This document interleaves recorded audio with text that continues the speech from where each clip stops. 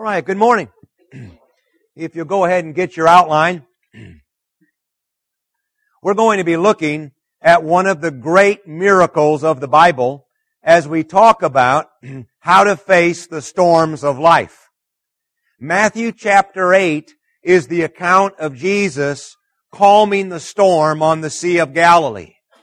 And this miracle had such an impact on the disciples and the writers of the New Testament that it is recorded in 3 books, Matthew, Mark, and Luke. We are going to be looking at it primarily out of Matthew's account, but we'll also bring in Mark and Luke so we can get the full picture of what happened. So on your outline or up on the screen, follow along with me as I read in Matthew 8, beginning in verse 23. Then he got into the boat, and his disciples followed him. Without warning, a furious storm came up on the lake, so that the waves swept over the boat. But Jesus was sleeping. The disciples went and woke him, saying, "Lord, save us! We're going to drown."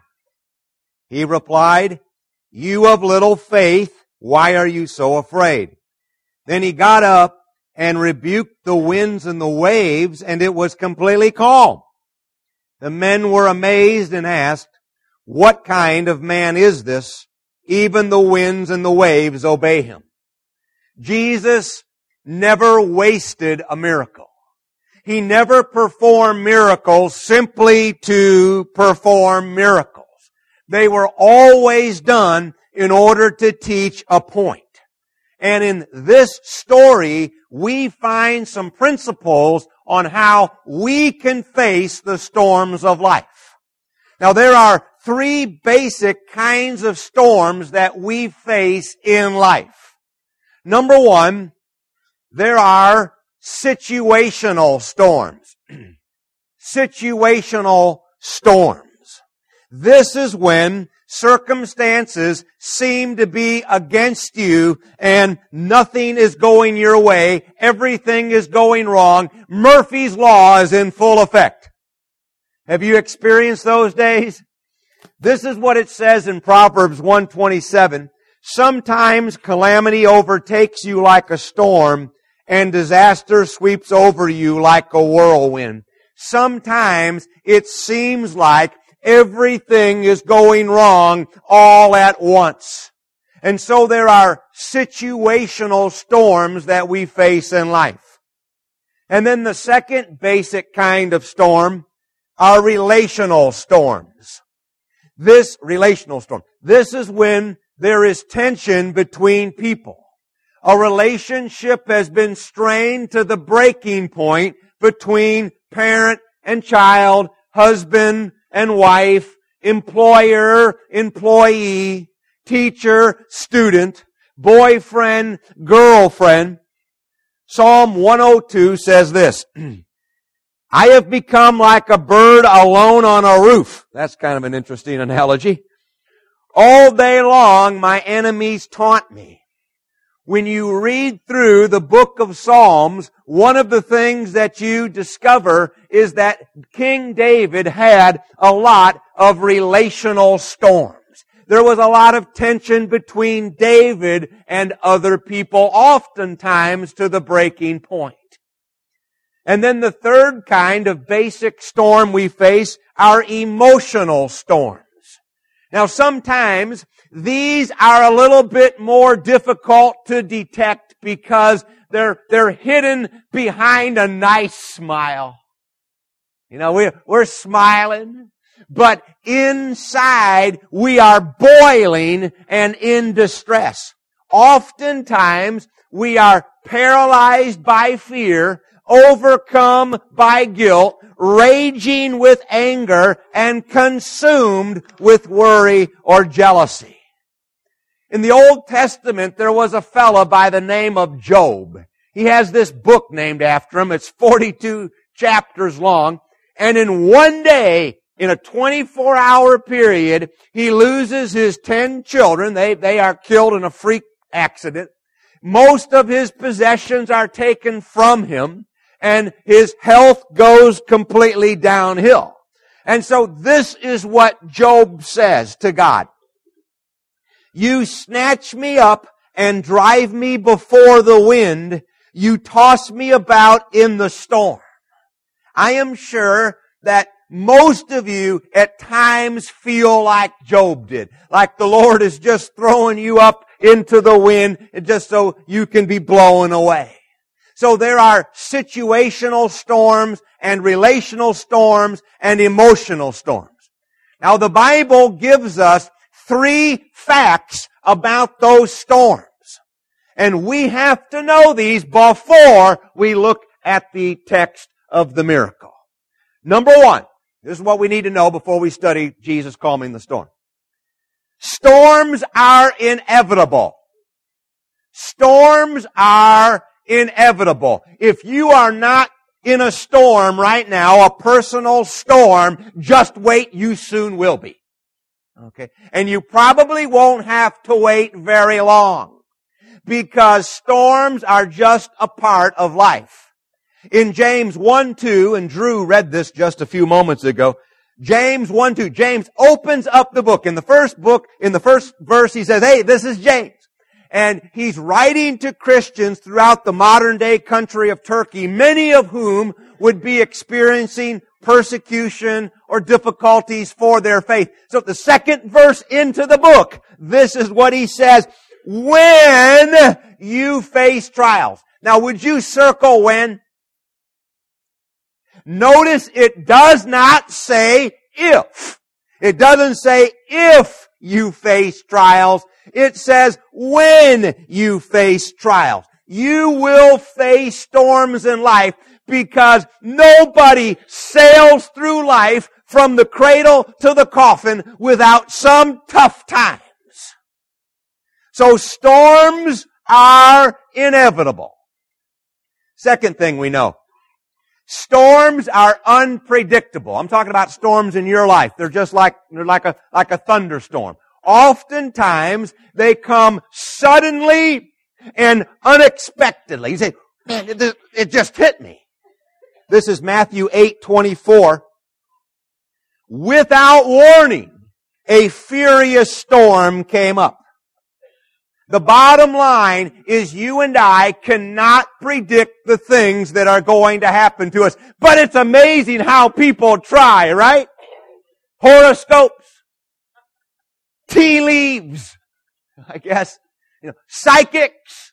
We all want to know, is it going to be a good day or a bad day? But the truth is, we can't predict storms. None of us knew how we were going to be affected by the tragedy of 9/11. And that's because storms are often unpredictable. Now, I'm sure the people in Manhattan and the people who had been up in the towers that morning but were able to get out of there before they collapsed, I'm sure they were affected to a much deeper degree than I was. So storms are unpredictable. And then number 3, storms are impartial. I'm talking about the storms of life. They're impartial. Listen, they happen to good people, bad people, to believers, non-believers, poor people, rich people, nice people, unnice people. This is Matthew 5:45. He sends rain on the righteous and the unrighteous. Being a Christian does not exempt us from the storms of life. But, I wish it did. Wouldn't it be great if, like, when you became a Christian, God just gave you an edge on everybody? Like maybe your CDs, instead of getting like 0.1% interest, maybe you get 15, say, yeah, I'm a Christian, yeah. Of course, we'd have people join in the church all the time just for good CD rates, or maybe your car gets a little better gas mileage, you stay healthy, or something, right? There is this misconception that the only time we have tough times is when we're disobeying God. That's not true. Take a look at this text. The disciples are having difficulties because they chose to follow God. They made the decision to follow Jesus onto the boat. That was a good decision to follow the Lord, right? And yet they're experiencing difficulties. God has not promised us a storm-free life. And it's important for us to remember that this is not heaven where everything is perfect and God's will is always done. This is earth where things are often done imperfectly and where we have choices and often make bad choices and people get hurt. If everything was perfect right here, nobody would want to go to heaven.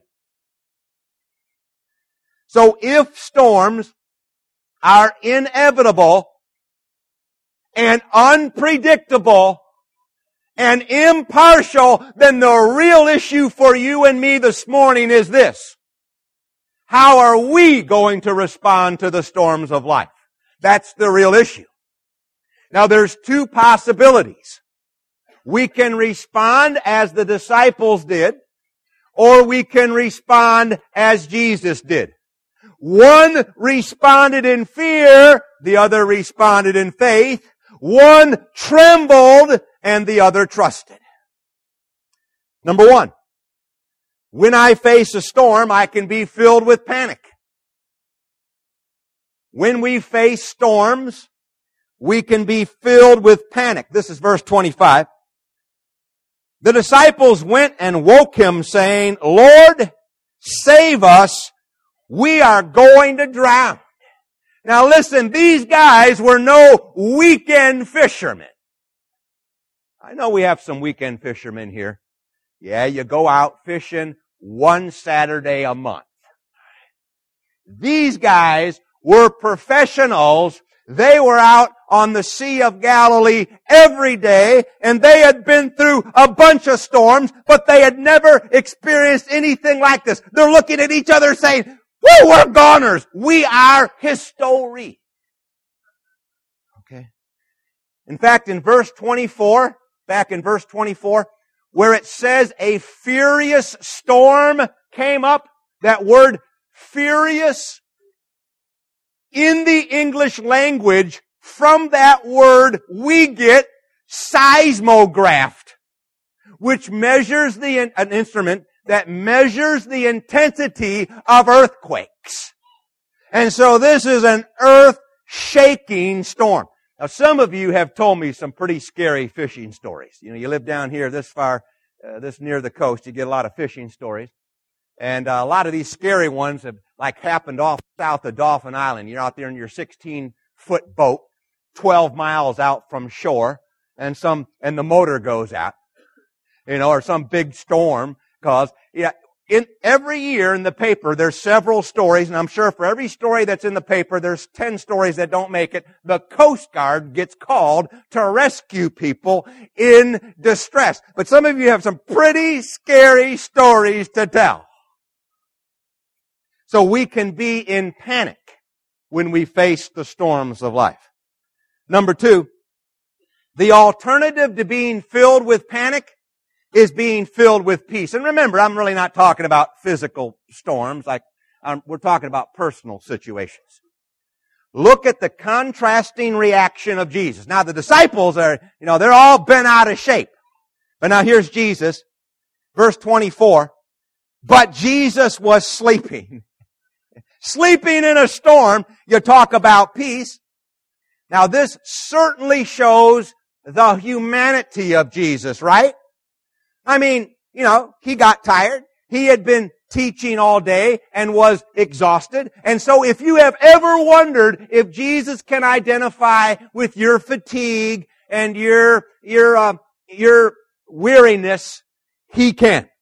But this is also a picture of complete trust in God. Jesus wasn't worried about the storm. In fact, He was teaching His disciples by His sleep. Here's a question. When Jesus stepped onto the boat, did He know, or could He have at least known, that there was going to be a storm? Right. So what you and I are supposed to get out of this is this principle: nothing ever takes God by surprise. He knows about your financial storm. It's not like, oh, so you're having some financial problems. He knows about your emotional storm. He knows about your relational storms. He knows about the spiritual storms that you're going through.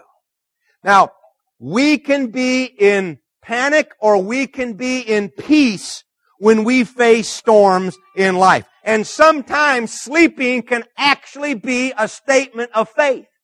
Have you ever come to the end of the day and said, Lord, I've tried to handle this and I can't, and so I'm going to bed right now and I'm turning this over to you. You work it out. All right? And I'll pick it up again in the morning. Okay? Where in the world do you get that kind of peace in a storm? By applying the 3 principles from this text to your life. Now, these principles I'm going to give you, they are simple. See, as you write them down, you're going to be thinking, simple. Yes, but simple is always profound. Okay, let me try one on you. Do unto others as you would have them do unto you. Simple, yet profound. The passage Kyle quoted at communion, it's more blessed to give than to receive. Simple, yet on another level, profound. So simple principles are always the most profound. Number 1, remember God's closeness. You have to remember God's closeness. You have to remember that you are not alone. Verse 23. Then he got into the boat and his disciples followed him. They had nothing to fear with Jesus in the boat. Do you think Jesus was really going to let the boat sink? That in and of itself should have been enough to calm them. Now here's the principle. Here's the lesson. God is always with me. If you're going to make it through a personal storm, the first lesson that you have to learn is God is always with me. And so there is nothing that you will face the rest of your life that you will have to face alone. Jesus is in your boat, and we tend to forget that in the middle of a storm. We tend to think that we're all alone. Jesus has made this promise to every believer in Hebrews 13:5, I will never leave you, nor will I forsake you. Paul, the Apostle Paul, he came to the end of his life. 2 Timothy 4, chapter 4, the last chapter of the last book he wrote. And he knew the end was near. And he said this, everyone has forsaken me, but the Lord stood by my side. So everyone may forsake you, but you and I have to realize that the Lord is by our side and that we are never totally alone. That's what we have to know when the hard times come. Number 2 is relax in God's care. Relax in God's care. The typical response when we go through a difficult time is this: does God even care? Here's Mark 4:38. The disciples woke him. I can see them waking him up. Of course, Jesus must have been in a pretty deep sleep, right? He woke him up and they said, Teacher, don't you care if we drown? Isn't that the typical response when we go through a tragedy? Is, Lord, don't you care? Don't you see what's going on? Don't you know what's going on? Won't you do something? So what's the lesson? God cares about what you're going through. You can put that in the first person. God cares about what I'm going through. God cares about what I'm going through. This is 1 Peter 5:7. Cast all your anxiety on Him because He cares for you. Now there was one thing that the disciples did right. And I know it's easy to get, kind of critical of them. But the one thing they did right was one big thing. They took their fear to Jesus. They didn't start chanting. They did not start singing Kumbaya. They didn't start calling on some ancient saint to come rescue them. They took their fear to the Lord. Say, man, we're going to the source on this one. Hey, Lord, you need to get up. Why? Because ultimately, He was the only one who could do anything about it. And then number 3 is rely on God's control. We need to rely on God's control. The point is not, it looks like everything is under God's control. That is not the point. The point is we need to rely on God's control. Let His power see you through. This is great. This is Mark 4:39.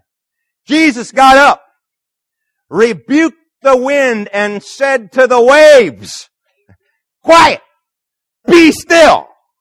Then the wind died down and it was completely calm. 2 miracles performed simultaneously. We normally refer to it as a single miracle. It's actually 2 miracles together. Miracle number 1, stopping the storm. Miracle number 2 is instantly stopping the wave motion. You know that on a large body of water in the Sea of Galilee, 12 miles by 6 miles, after a storm has passed over, waves can continue to roll for several hours. And you get out into a large body of water like the Pacific Ocean, after a storm has gone through, waves can continue actually for days after the storm is gone. And so when He said, "Quiet, be still," in the original language, that literally means, just shut up. Shut up. Wow. What's the lesson? God is in control. God is in control. There is nothing beyond God's control. Fear comes when we experience things in life that are beyond our control. See, this is a good time to talk about fear. You and I, we become fearful when we see things in our lives beyond our control. If you're driving by the front of your house and you look up and on the hardboard there's a chip of paint off of it, you don't say, become fearful. Because it's under your control. Get a little sandpaper, get a little primer, get a little paint. Okay? You're driving by, you see, your bushes are overgrown a little bit. And don't drive by my house. I have 214 different varieties of mixed weeds. In fact, they actually drive people from Bellingraph Gardens to my house just to see the variety of different weeds. Go from the flowers to the weeds. But you don't become fearful because it's beyond your control. You get the shears out and do the number on the bushes. Now, if you go to the doctor and he says, "I think there might be something wrong with your liver," then we become fearful because it's beyond your control. Hopefully, it is not beyond the control of modern medicine. So, we can't control everything. We can't control everything that happens to our lives or our family or our friends or our church. But we have to understand that ultimately God is in control. Now this is Jeremiah 32:17, and this is being written to people who were carried away from their homeland to a foreign land hundreds of miles away. It'd be like, us in Alabama being carried away to a terrible place like maybe Ohio or something. I don't know. If anybody's from Ohio, I apologize. I love Ohio. That just came up to my mind here. Sovereign Lord, you have made the heavens and the earth by your great power and outstretched arm. Nothing is too hard for you. Now earlier, when they stepped into the boat, Jesus said to the disciples, we are going to the other side. So it was inevitable that they were going to the other side. He never said the trip would be easy. He never said you're not going to get wet. He never said you're not going to have a panic attack in the middle of the lake in a storm. So if you have met the biblical conditions for salvation, God says you're going to heaven, but He's never said the trip there is going to be easy. So in Matthew 8:26, Jesus looks at them, the disciples. You of little faith, why are you so afraid? Jesus told His disciples basically two things if you look at this. Number one, the root of your problem is fear. And the solution to your problem is faith. Now here's what I get out of this when I'm, you kind of look for the principle beneath the statement. The greatest threat to the disciples was not the storm, it was their unbelief. You never find Jesus rebuking anybody for having too much faith. It's always because of a lack of faith. But the good news is that God is pleased when we come to the end of our physical limits because it gives Him the opportunity to show His power. See, if we always live within our own power, then we'll spend all of our time magnifying ourselves. Our favorite song will become How Great I Am. But when we get into a situation that is beyond our control, it becomes an opportunity for us to see God's power at work. Now here's the big question. If God knew in advance, before they got into the boat, that there was going to be this big storm, then why did He let them get into the boat? Here's the answer. It was to teach them a lesson. The lesson is that Jesus can be trusted in the storms of life. I came across this quote from Andraé Crouch. I just saw it on the internet and I had to look up who he was. He's a minister in Southern California and he writes, produces, and sings gospel music. But this is his quote. If I never had a problem, I would never know that God could solve them. So the disciples had no reason to fear because they had what each one of us has, the presence of Christ, the power of Christ, and the promise of Christ. And those are the three things that you and I need if we're going to make it through the storms of life. We need His presence, we need His power, we need His promises. So I have a question for you. What is rocking your boat? What kind of storms are you going through right now? Now, I'm using boat as a metaphor for your life, and I'm using storms as a metaphor for the problems and the difficulties that you face in life. So what kind of storm are you facing? Maybe a relational storm, financial storm, emotional storm, spiritual storm, or E, all of the above, which could be a real possibility.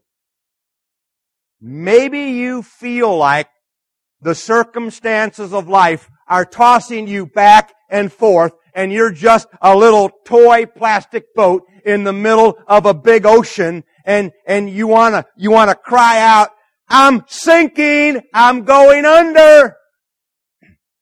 I remember growing up, I had this, I don't know how old I was. No one very old. I had a little plastic toy boat. And I had a wading pool. little wading pool. I don't know, maybe 5 feet across and maybe a foot deep. You know those little wading pools. And I'd put the boat in the middle of the pool. And I don't know if this was like just boys do this. Maybe girls do it. And then I get the boat and I start making big waves like this. I just, big waves, and they'd hit the side of that the wading pool, and then they'd come back and the boat would start. And I'd do everything I could to capsize the boat. That was my goal. And the boat would sometimes flip on its side or even have flipped upside down, but it always uprighted itself in that little wading pool. It doesn't matter how big the wave is that you're facing right now, Jesus can rebuke it. It's not like it's an unrebukable wave. He can rebuke it and give you peace. Jesus can calm storms. So don't look to anybody for the solution. Don't look to some experience for the solution. Only Jesus ultimately can give us peace in the middle of our personal storms. Now here's a lesson. Here's a principle. Remember, storms are temporary. Now I know that sounds good Sunday morning in the auditorium, right? I mean, if you're lying in a hospital bed and I come in there and I say, well, how you doing there, John or Jane? Hey, it's just temporary. You know, it may not go over so well if you're the person in bed. But maybe this is the best time for us to learn the principle so we can get through the difficult times when we are lying flat on our back in some bed. As the story is told, Mark Twain, the American humorist, was standing outside of a building with his friend, and it's pouring down rain. And the friend says to Mark Twain, "Do you think it's ever going to end?" And Mark Twain says, "It always does." Jesus' word to you this morning would be this: hang in there. Don't give up. The sun is going to shine again. That's His word to us. Verse 27. The men were amazed. Oh, wow. Wouldn't it have been something to have been there and seen that? I mean, raging storm and waves. And he says, quiet, be still. It's like a sea of glass. These men were amazed and asked, what kind of man is this? Even the winds and the waves obey him. That's a good question, and I'd like to answer it. He is the Son of God who came to the earth in the form of a man so that we can know what God is like. And Jesus said, if you have seen me, you have seen the Father. Jesus wants to help you get through the storms of life, but He has to be in your boat first. In other words, He has to be in your life. My question is Jesus in your boat, or is He over here standing on the shore? How do you get Him into your boat? How do you get Jesus into your life? I got a phone call, and I was talking with this person, and they said, well, every church I go to, they tell me something different. At one church, they said, well, to be saved, you believe on Jesus, be saved. Another church, they said, if you give X amount of dollars, you'll be saved. And we could be lean toward that at the end of the year when it comes to the budget. We could be leaning toward that one. Another one says, well, you need to have a certain kind of experience in order to be saved.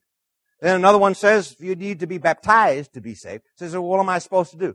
I said, here's what I did.